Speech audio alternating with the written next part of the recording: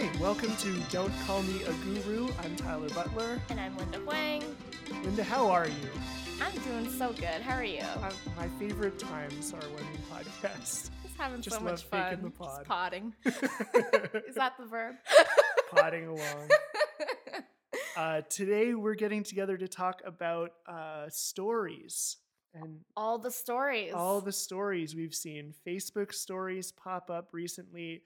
Instagram stories still feel really new to me. Yeah, and it is. It's a few months old, right? Exactly. And Snapchat stories are only, a couple years old now? Yep. Don't forget Facebook also has Messenger stories, which, for some reason, they've got two versions. So let's start by talking about what exactly we mean by stories. Mm-hmm. So from my perspective, it's something that Snapchat brought to the game. Mm-hmm. It's a series of photos and short videos that you're posting to your friends and followers that are available for a set duration of time, usually 24 hours, I think we can safely say. Yep. It's, for me, at MacEwan, it's been a game changer. Mm-hmm. It's a method of kind of packaging content that people have really responded to. Mm-hmm. Linda, do you have anything to add about stories? Yeah, so the way that I've been explaining stories to people and clients is that, for example, on Instagram, on your feed, your photos are generally going to be sort of that best picture. Maybe you took like 30 photos and you were really deliberate about the angles and the lighting, and then the best one's going to be the one that you post. But on stories, whether it's a Snapchat story or an Instagram story or Facebook story, it's just more raw, it's messier, maybe it's blurrier. It doesn't have to meet the same type of finesse or finish, but at the same time, you still want it to look good. But it sort of shows the in progress leading up to something versus that final nice result. I agree with that. I use our Snapchat stories oftentimes to expand on posts, so it'll be, hey, here's a cool photo from this event I'm at. If you want to go deeper into it, add us on Snapchat and watch the story and you're going to learn more. Yeah, and I've used Snapchat stories where on Instagram or Twitter, I'll post a photo of, let's say if I'm cooking something at home, it would be the final thing that I've made. But then I'll say, watch the in-progress recipe type of snap through stories that way. Which stories do you use in your personal life? So this has changed because, if you'd asked me this question a year ago, it was just Snapchat stories. That's the only stories that existed. But now I primarily only use Instagram stories. To be fair, Facebook stories only just launched very recently, a couple weeks ago. But yeah, Instagram is my primary, and I do find now on Instagram stories, one of the things I like is that I've already got this built-in audience on Instagram. So it's already sort of a guaranteed higher degree of views and engagement from people. Whereas on Snapchat, and I found this from a company perspective as well, it was you're trying to put out good content, but you're also trying to figure out how to gain followers and build a community that way. And in some situations, it was easier. So when I was at NAIT, Snapchat for post-secondary students totally made sense, as I'm sure you agree with your MacEwan.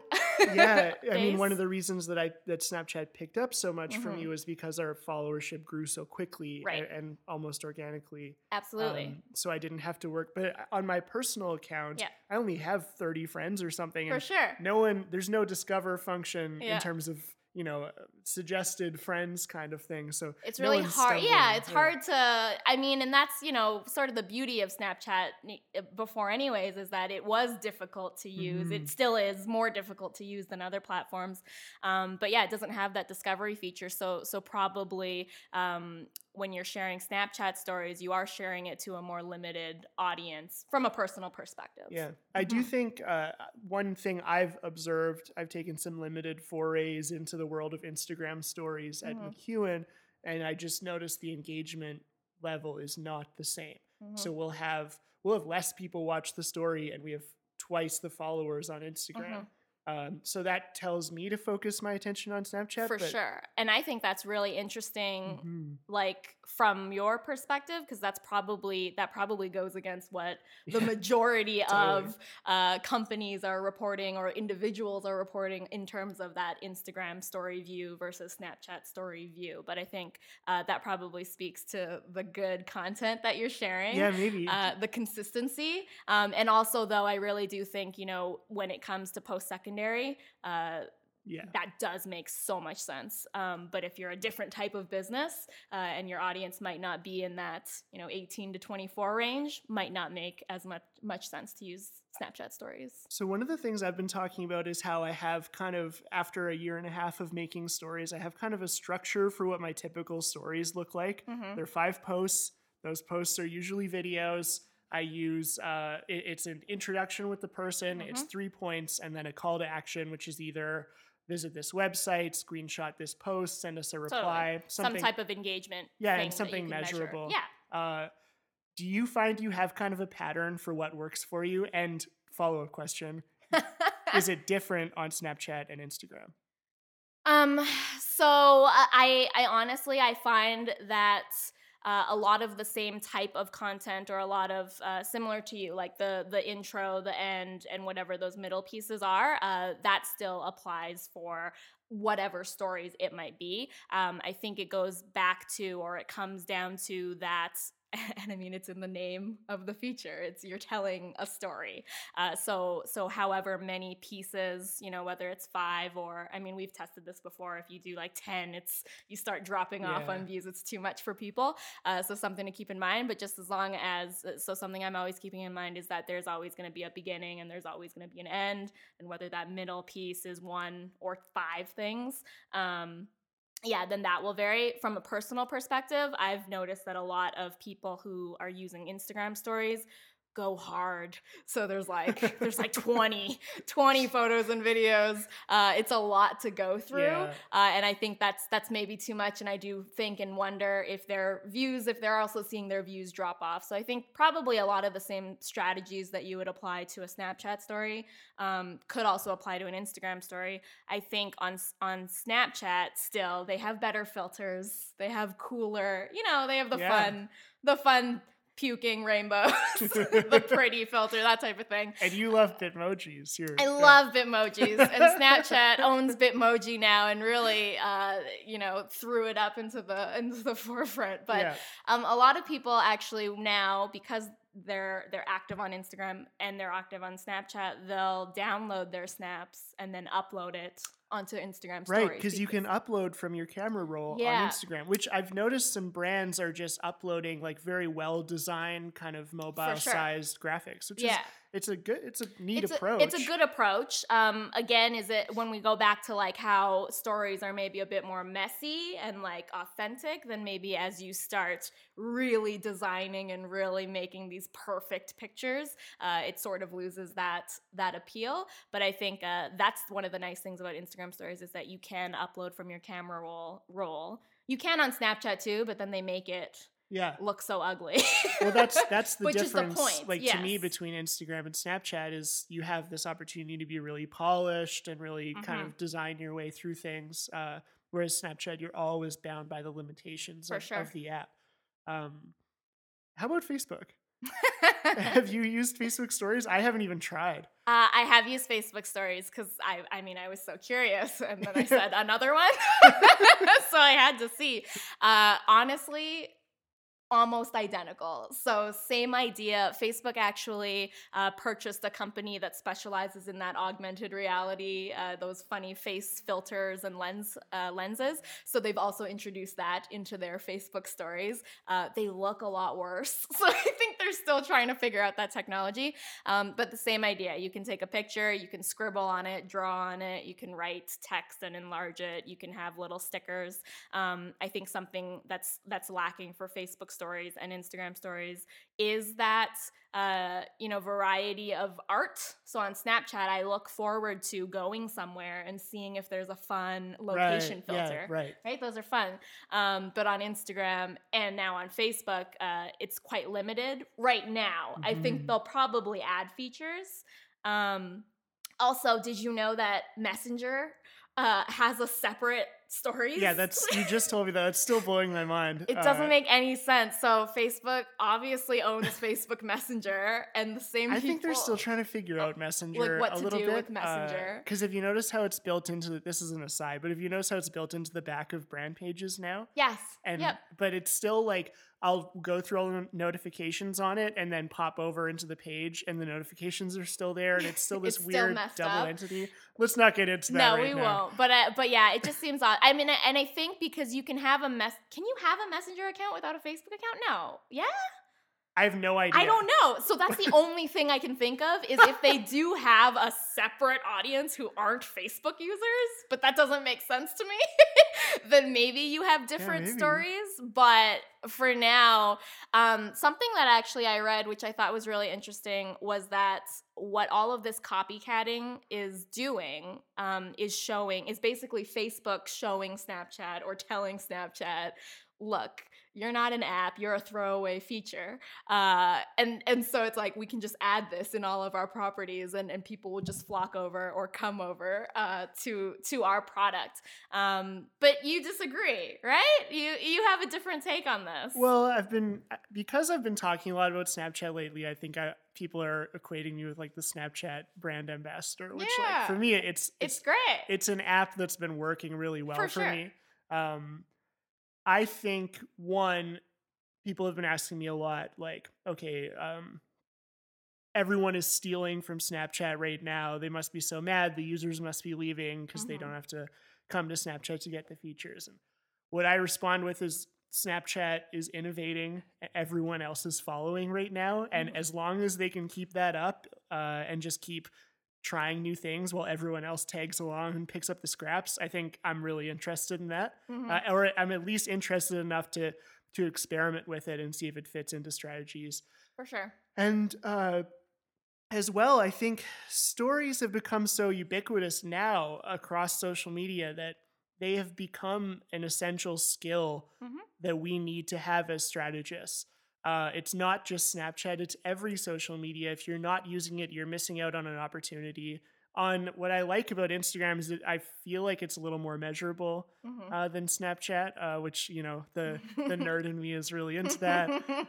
Hey, but that's important when you're a strategist, really right? Important, you need to be able to measure and back up what you're doing. You need to be able to measure it to prove the value, and you need to be able to measure it to tell yourself, should I still be doing this? Right. Like, if I ever reached a point where stories stopped being engaging content, they're a ton of work. They are. And I would gladly take them off my desk. But you're still seeing value in them, so that's unfortunately. great. I think, what you said, like stories is something that is just on all social media now, and when you say that, I think of hashtags and how Twitter and even ats. So Twitter started the at mentioning, at tagging people, and they started the hashtag, and now that's everywhere, and you sort of know that, and you want to use it strategically.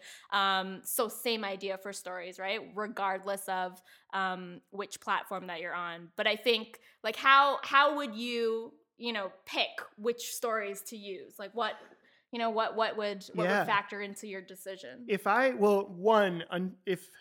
hope eventually Facebook stories can be used by brands. Yes, because right now it's not. Like person to person, right? I imagine that's probably going to be rolled down the line. I would start, if I was starting from scratch, I would start with the place I had the largest following, right? Yeah, I think that makes a lot of sense. And then just kind of build up from there. So Facebook or Instagram is probably the place you have a larger following, unless you're unless you are TJ Khaled, in which case, like, can we interview you? Kylie Jenner. Yeah, that's the Jenner with the Snapchats, right? Yes. Yeah, okay. No, that makes a lot of sense. So where your audience is already quite active. Yeah, that's where I would start. And then the second thing I look at is like I kind of call it open rate, which is how many people start watching your stories over how many followers do you have. So that's where I know that Snapchat is a better fit for us. People are really, really engaged with us because a lot of them are opening the story every day. Sure. Yeah. So I would keep an eye on that if I was starting to push into more than one. Yeah. Stories. I would even, you could test things out when you're talking about call to actions or engagements at the end of your stories. You could sort of measure On Snapchat, you'd measure things like screenshots, but, maybe the Instagram story says send a message to whatever, get this discount, and just to compare even beyond just viewing if they'd actually take the next step forward. I think something, though, that's a little annoying that I've seen from certain brands and even personal people using both Snapchat and Instagram stories is that just basically uploading and posting the exact same thing on both. So I think that kind of rule about trying to post to the platform and post to your audience on that platform still applies when you're talking about stories, is that there should be a reason why someone would want to look at your Instagram stories that is different than, let's say, if you were doing both. Why would they want to follow you on Snapchat? So what's that unique kind of selling feature for either platform? Because people are using these platforms differently, and you need to learn, how is my audience using these platforms differently, and then create content, even if it's the same source, like topic, and you're at the same event or it's the same sale at your store. It's going to be slightly different because your audience on that platform is going to appreciate something in a little bit different way. Right? Exactly. So what's better if you want to create a story? Should you have a plan? Should you have pre-selected people to talk to? Or should you just kind of wing it? What would you do? Usually I have a plan. This will shock you. But I find it's the better approach to go into an event or whatever you're telling a story about and know, what do I want to get out of this? What's the story I want to tell? It's not always possible, but whenever you can do it, I like to have someone who knows I'm coming. Mm-hmm. We're meeting at a predetermined time. They know they're going to be on Snapchat or Instagram, so they're not uncomfortable. It's someone who's excited. Mm-hmm. And then I have a pretty good sense of what questions am I going to ask them, mm-hmm. and how can I get those answers short enough, because the challenge is always get them to answer in less than 10 seconds. Right, on Snapchat. It's a little longer. Is it longer on Instagram? Yeah. Slightly longer. But still, like, condensing an answer. They can't just talk for a couple of minutes like they would on Twitter. Concise, yeah. And then having a sense of what the call to action will be. So that way, I've found that kind of like 5 to 7 snaps on Snapchat anyway is best. I would imagine across most platforms, people would start getting bored after that. Shorter is better, man. ADD. But I've gone both ways. For instance, covering sports games. Mm-hmm. You can't plan what the outcome of that game is going to be. Yeah. With that in mind, one tip that I try to keep in mind all the time is, don't front load your story. Right. So you show up, you're really excited, everyone's really excited, everyone wants to be on Snapchat, but know that probably even in a keynote or something, probably the most important stuff's going to happen at the end. So have a sense in mind of how many posts do I want to put in this story, and how many do I need to have saved until the end. For sure.